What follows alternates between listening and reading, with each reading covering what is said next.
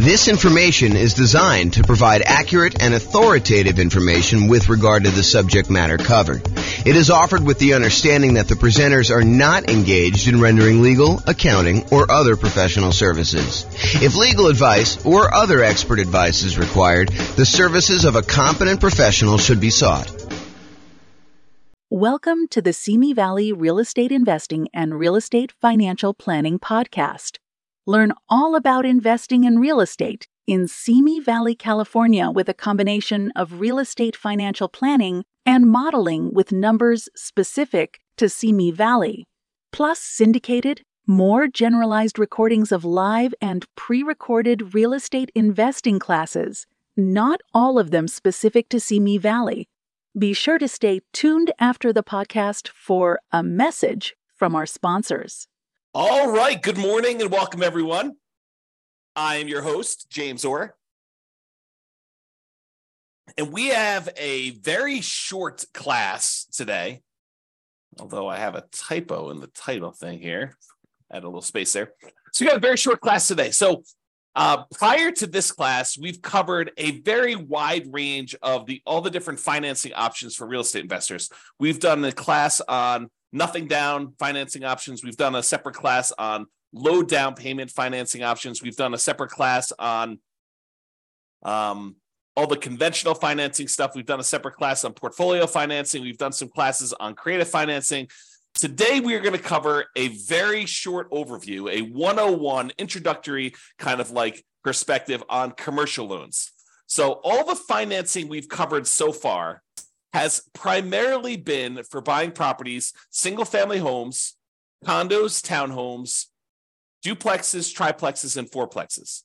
Today, we're going to really focus in on commercial properties, which are the loans you would typically use in order to buy 5 units or more. And that is really not my area of expertise. It's not my specialty. It's not something that we typically cover. So this is really going to be an overview so that if you're like brand new to real estate investing and you're wanting to know like what the different loan options are and how they all work, you know to go to do commercial financing once you get above 5 units.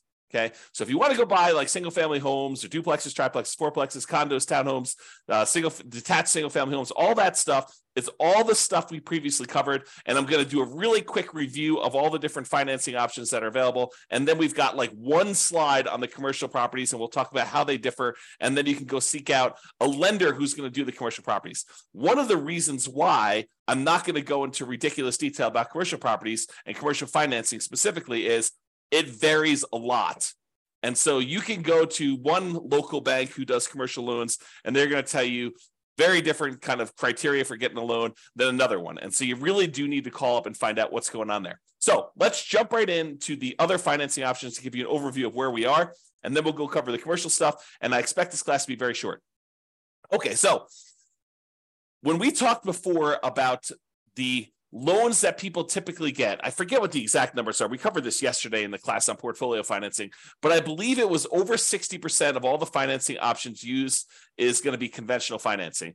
Then we have FHA as a very distant second. Then we have VA loans, USDA loans, portfolio loans, all those other ones that make up the rest. And that was even a relatively small percentage. I think VA was like, 10% or so.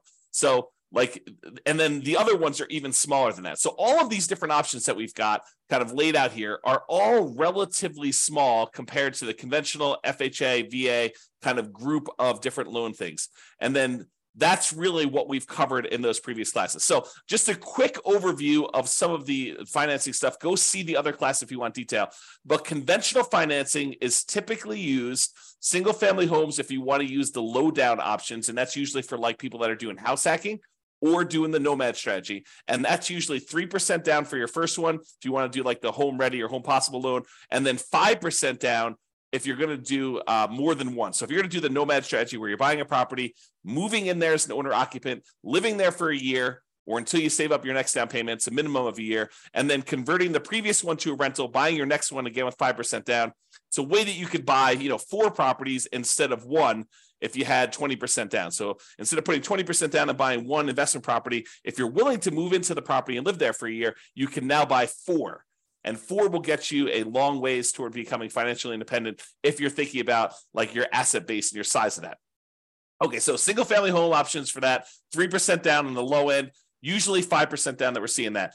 If you want to do non-owner occupant, if you want to do traditional investment properties when you're buying these properties and not moving into them, they start with 15% down with private mortgage insurance. You're going to pay a premium for that, and you're going to pay that private mortgage insurance, which is insurance you're paying to protect the lender in case you default. In theory, they want you to put 20% down. You say, hey, look, I don't really want to put 20% down. They say, okay, I'm willing to still make you the loan. However, I want you to pay this third-party company to protect me in case you default on the loan and I need to foreclose and I can't get all of my money back. And you say, okay, I'm willing to pay this third-party private mortgage insurance company a premium that's insurance to protect you in case I default. That's what PMI is. It's usually required if you put less than 20% down.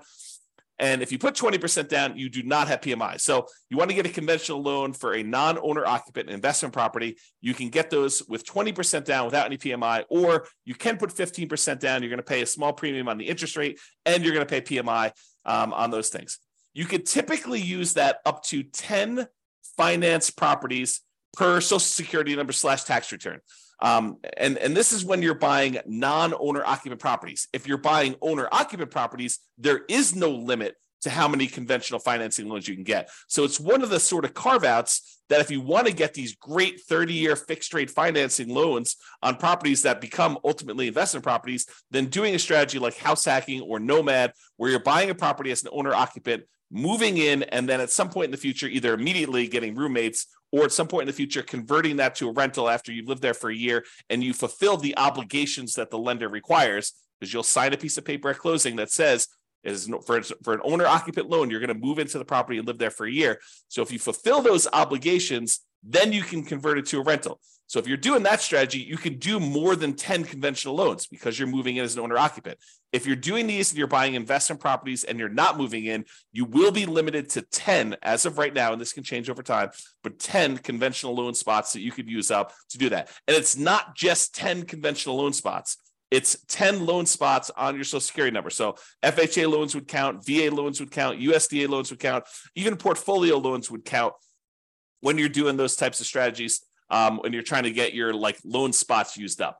So realize that there is a limitation there when you're doing it, which is why we covered portfolio financing in the previous class. Portfolio financing is typically the financing you move to once you've used up all your loan spots. There's a couple other exceptions. Go watch the portfolio financing class for more information on that. However, that's typically what you move to when you get to your 10 loan spots. Okay, so that's all the conventional stuff. FHA, it's as low as 3.5% down. Again, this is primarily for house hackers and nomads who are going to be moving into the property. It can be used for single-family homes, plus duplexes, triplexes, or fourplexes. So anything under that 5 units, you can use the FHA financing for. The two loan types that we typically use if we're buying these kind of like duplex, triplex, and fourplex properties are FHA and VA traditionally. Okay, you can do them with the other ones, but the low down options are FHA and VA for those. So down payment assistance is sometimes used with FHA, and that's for house hackers and nomads. It's probably not going to be for non-owner occupant investors. VA loans, it requires VA eligibility. So thank you for your service if you've done that. It is a nothing down loan program. And again, that could be used for single family homes as well as duplexes, triplexes, and fourplexes. The USDA loan is the other nothing down loan program, and that requires rural property. So you're not going to be able to use this loan in a big city. These are for like things on the outskirts of town in more rural areas. Use the USDA eligibility map in order to find out if the property you're considering is eligible for that nothing down financing. Just go and search out USDA eligibility map and type in the address of the property. It will tell you if it is eligible based on that. Again, these are nothing down, and they can be used for those single-family homes, not duplexes, triplexes, or fourplexes. And then portfolio loans, these are typically local banks that are not going to be selling their loans to the secondary market, rather. They're going to be keeping the loans on their books in their own portfolio. It is usually the next stop when you exceed your loan limits with conventional financing. There are other couple exceptions, like if you're going to go do a loan with your self-directed IRA or self-directed 401k being used as the financing, or if you're going to go buy an LLC at the start, you're going to do a partnership and you're bringing a partner, one or more partners in, you want to buy in the LLC to begin with, you can use portfolio financing to do those as well.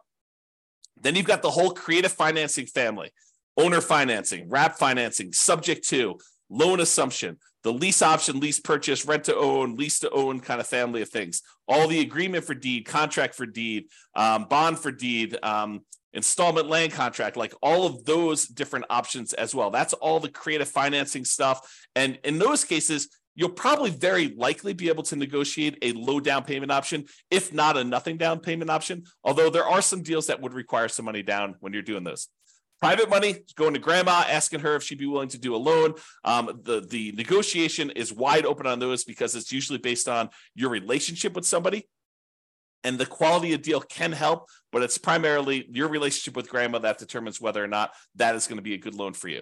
And then finally, hard money loans. Those are people that are in the business of loaning money on real estate, very likely be able to negotiate a low down payment, or in some cases, a nothing down loan option. In those, it's usually based on the quality of the deal. You know, a lot of times you'll hear 70% of the after repaired value is the maximum that they'll loan based on those.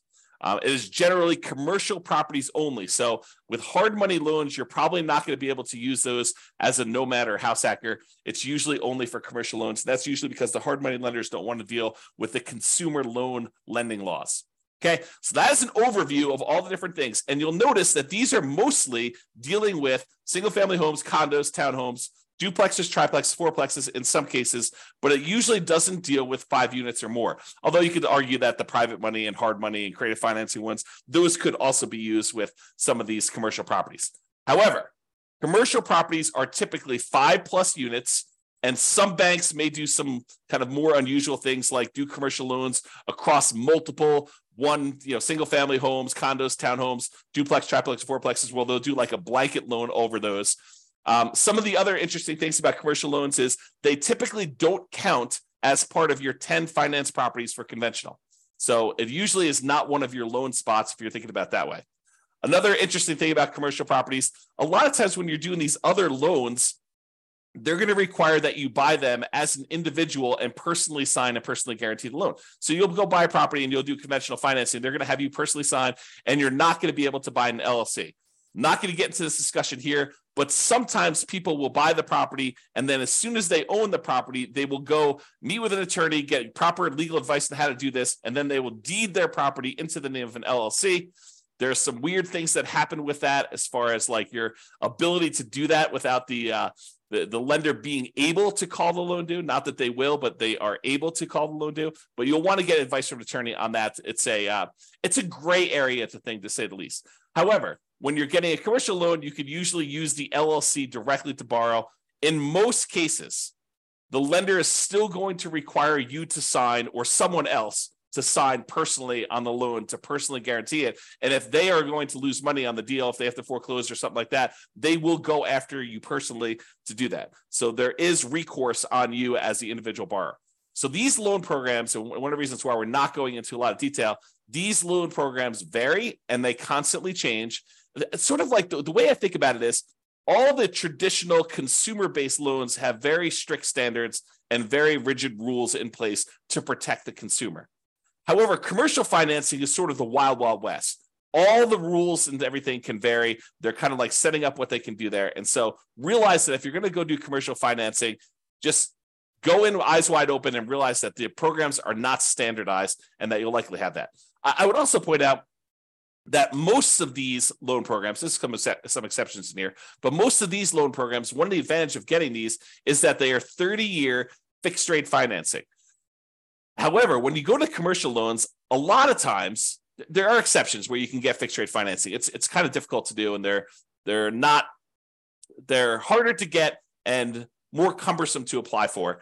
But most of the commercial loans you're going to run into are going to have some type of adjustable rate mortgage and usually have some type of balloon payment where they may have a 20-year amortization where you're paying off, you're making payments on the loan as if you were going to pay off the entire thing in 20 years. However, you usually have like a 5-year balloon or 7-year balloon or a 10-year balloon or 5 years with the right to renew one more time with an adjustment to the interest rate for another 5 years. So all these kind of like things vary. So even though that has a kind of payment period over 20 years, realize that you may have to pay off the entire loan or refinance it within 5 years or 7 years or 10 years. Again, these programs vary and they're all over the place. The relationship with the bank, especially how much you have on deposit, can help out a lot as to whether or not you can get these, especially with local banks. The underwriting depends on the guarantor, the person who is signing and guaranteeing the loan, and the property itself. And then there are other requirements such as providing financials to the bank each year. If you go get a conventional loan or an FHA loan or a VA loan and you qualify for that loan, once you qualify, that's it. The bank does not come back 3 years later to check to see if you've actually still qualified to have that loan. Once you qualify, you're in and you're golden. That is not the case with commercial properties. With commercial properties, they will want you to provide financials to the bank every X period of time. I've seen mostly years. So every year they want you to come up with updated financials, and they want to make sure that you still qualify and can still get that loan. And if not, they may actually start foreclosure process. Okay. There is a relatively famous, I'm not going to mention it by name, author of real estate investing books, an investor who tells the story of the bank calling their loan due during the downturn.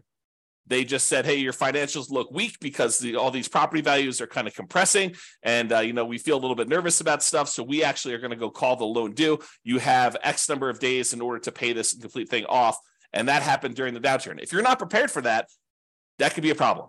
So realize commercial properties are very, very different. All right. So that's it. That's the 101 version of commercial financing. So if you're looking to buy single family homes, condos, townhomes, duplex, triplex, fourplexes, you can use the traditional financing we've covered in previous classes. However, if you're looking to buy these commercial properties, 5 units or more, or any type of industrial properties, then you're going to probably want to look at commercial financing. You're going to want to seek out a commercial financing lender. Go talk to either local banks or find a commercial loan broker who can help you shop out and price out different options there. There's more variety in underwriting criteria for commercial properties from lender to lender. It's not standardized. So realize that there is a lot more room for negotiation if you're strong and you're kind of coming and buying. And there's a lot of flexibility and variability in what you can get and what is available for you. And a lot of it depends on the property and a lot of it depends on the guarantor. That's all I've got. Any final questions on commercial financing before I end this very short session? We're going to go once. We're going to go twice. Anything? All right. Well, that's all I got then for you. Thanks, everybody, for coming on. Oh, wait. Oh, okay. No questions. Thanks, Dan. I appreciate it. You're very welcome. Good to see you. I haven't seen you in a while. All right, guys. That's all I got for you. Thank you very much. I will talk to you tomorrow. Bye-bye for now. With home prices up, mortgage interest rates up, and rents up, but not quite enough to counteract the higher prices and interest rates, cash flow on rental properties in Simi Valley is harder than ever. Book a call with the Real Estate Financial Planner to apply our proprietary 88 strategies to improve cash flow on your rentals. See the show notes for a link to schedule your call and improve your cash flow today. If you're a real estate agent, lender, or professional in Simi Valley that wants to help our real estate investor listeners, consider reaching out to learn about collaboration opportunities with this podcast. We'd love to add more value to our listeners by having you assist our investors buy, sell, and finance their real estate investments. See the show notes to schedule a call to discuss collaboration opportunities.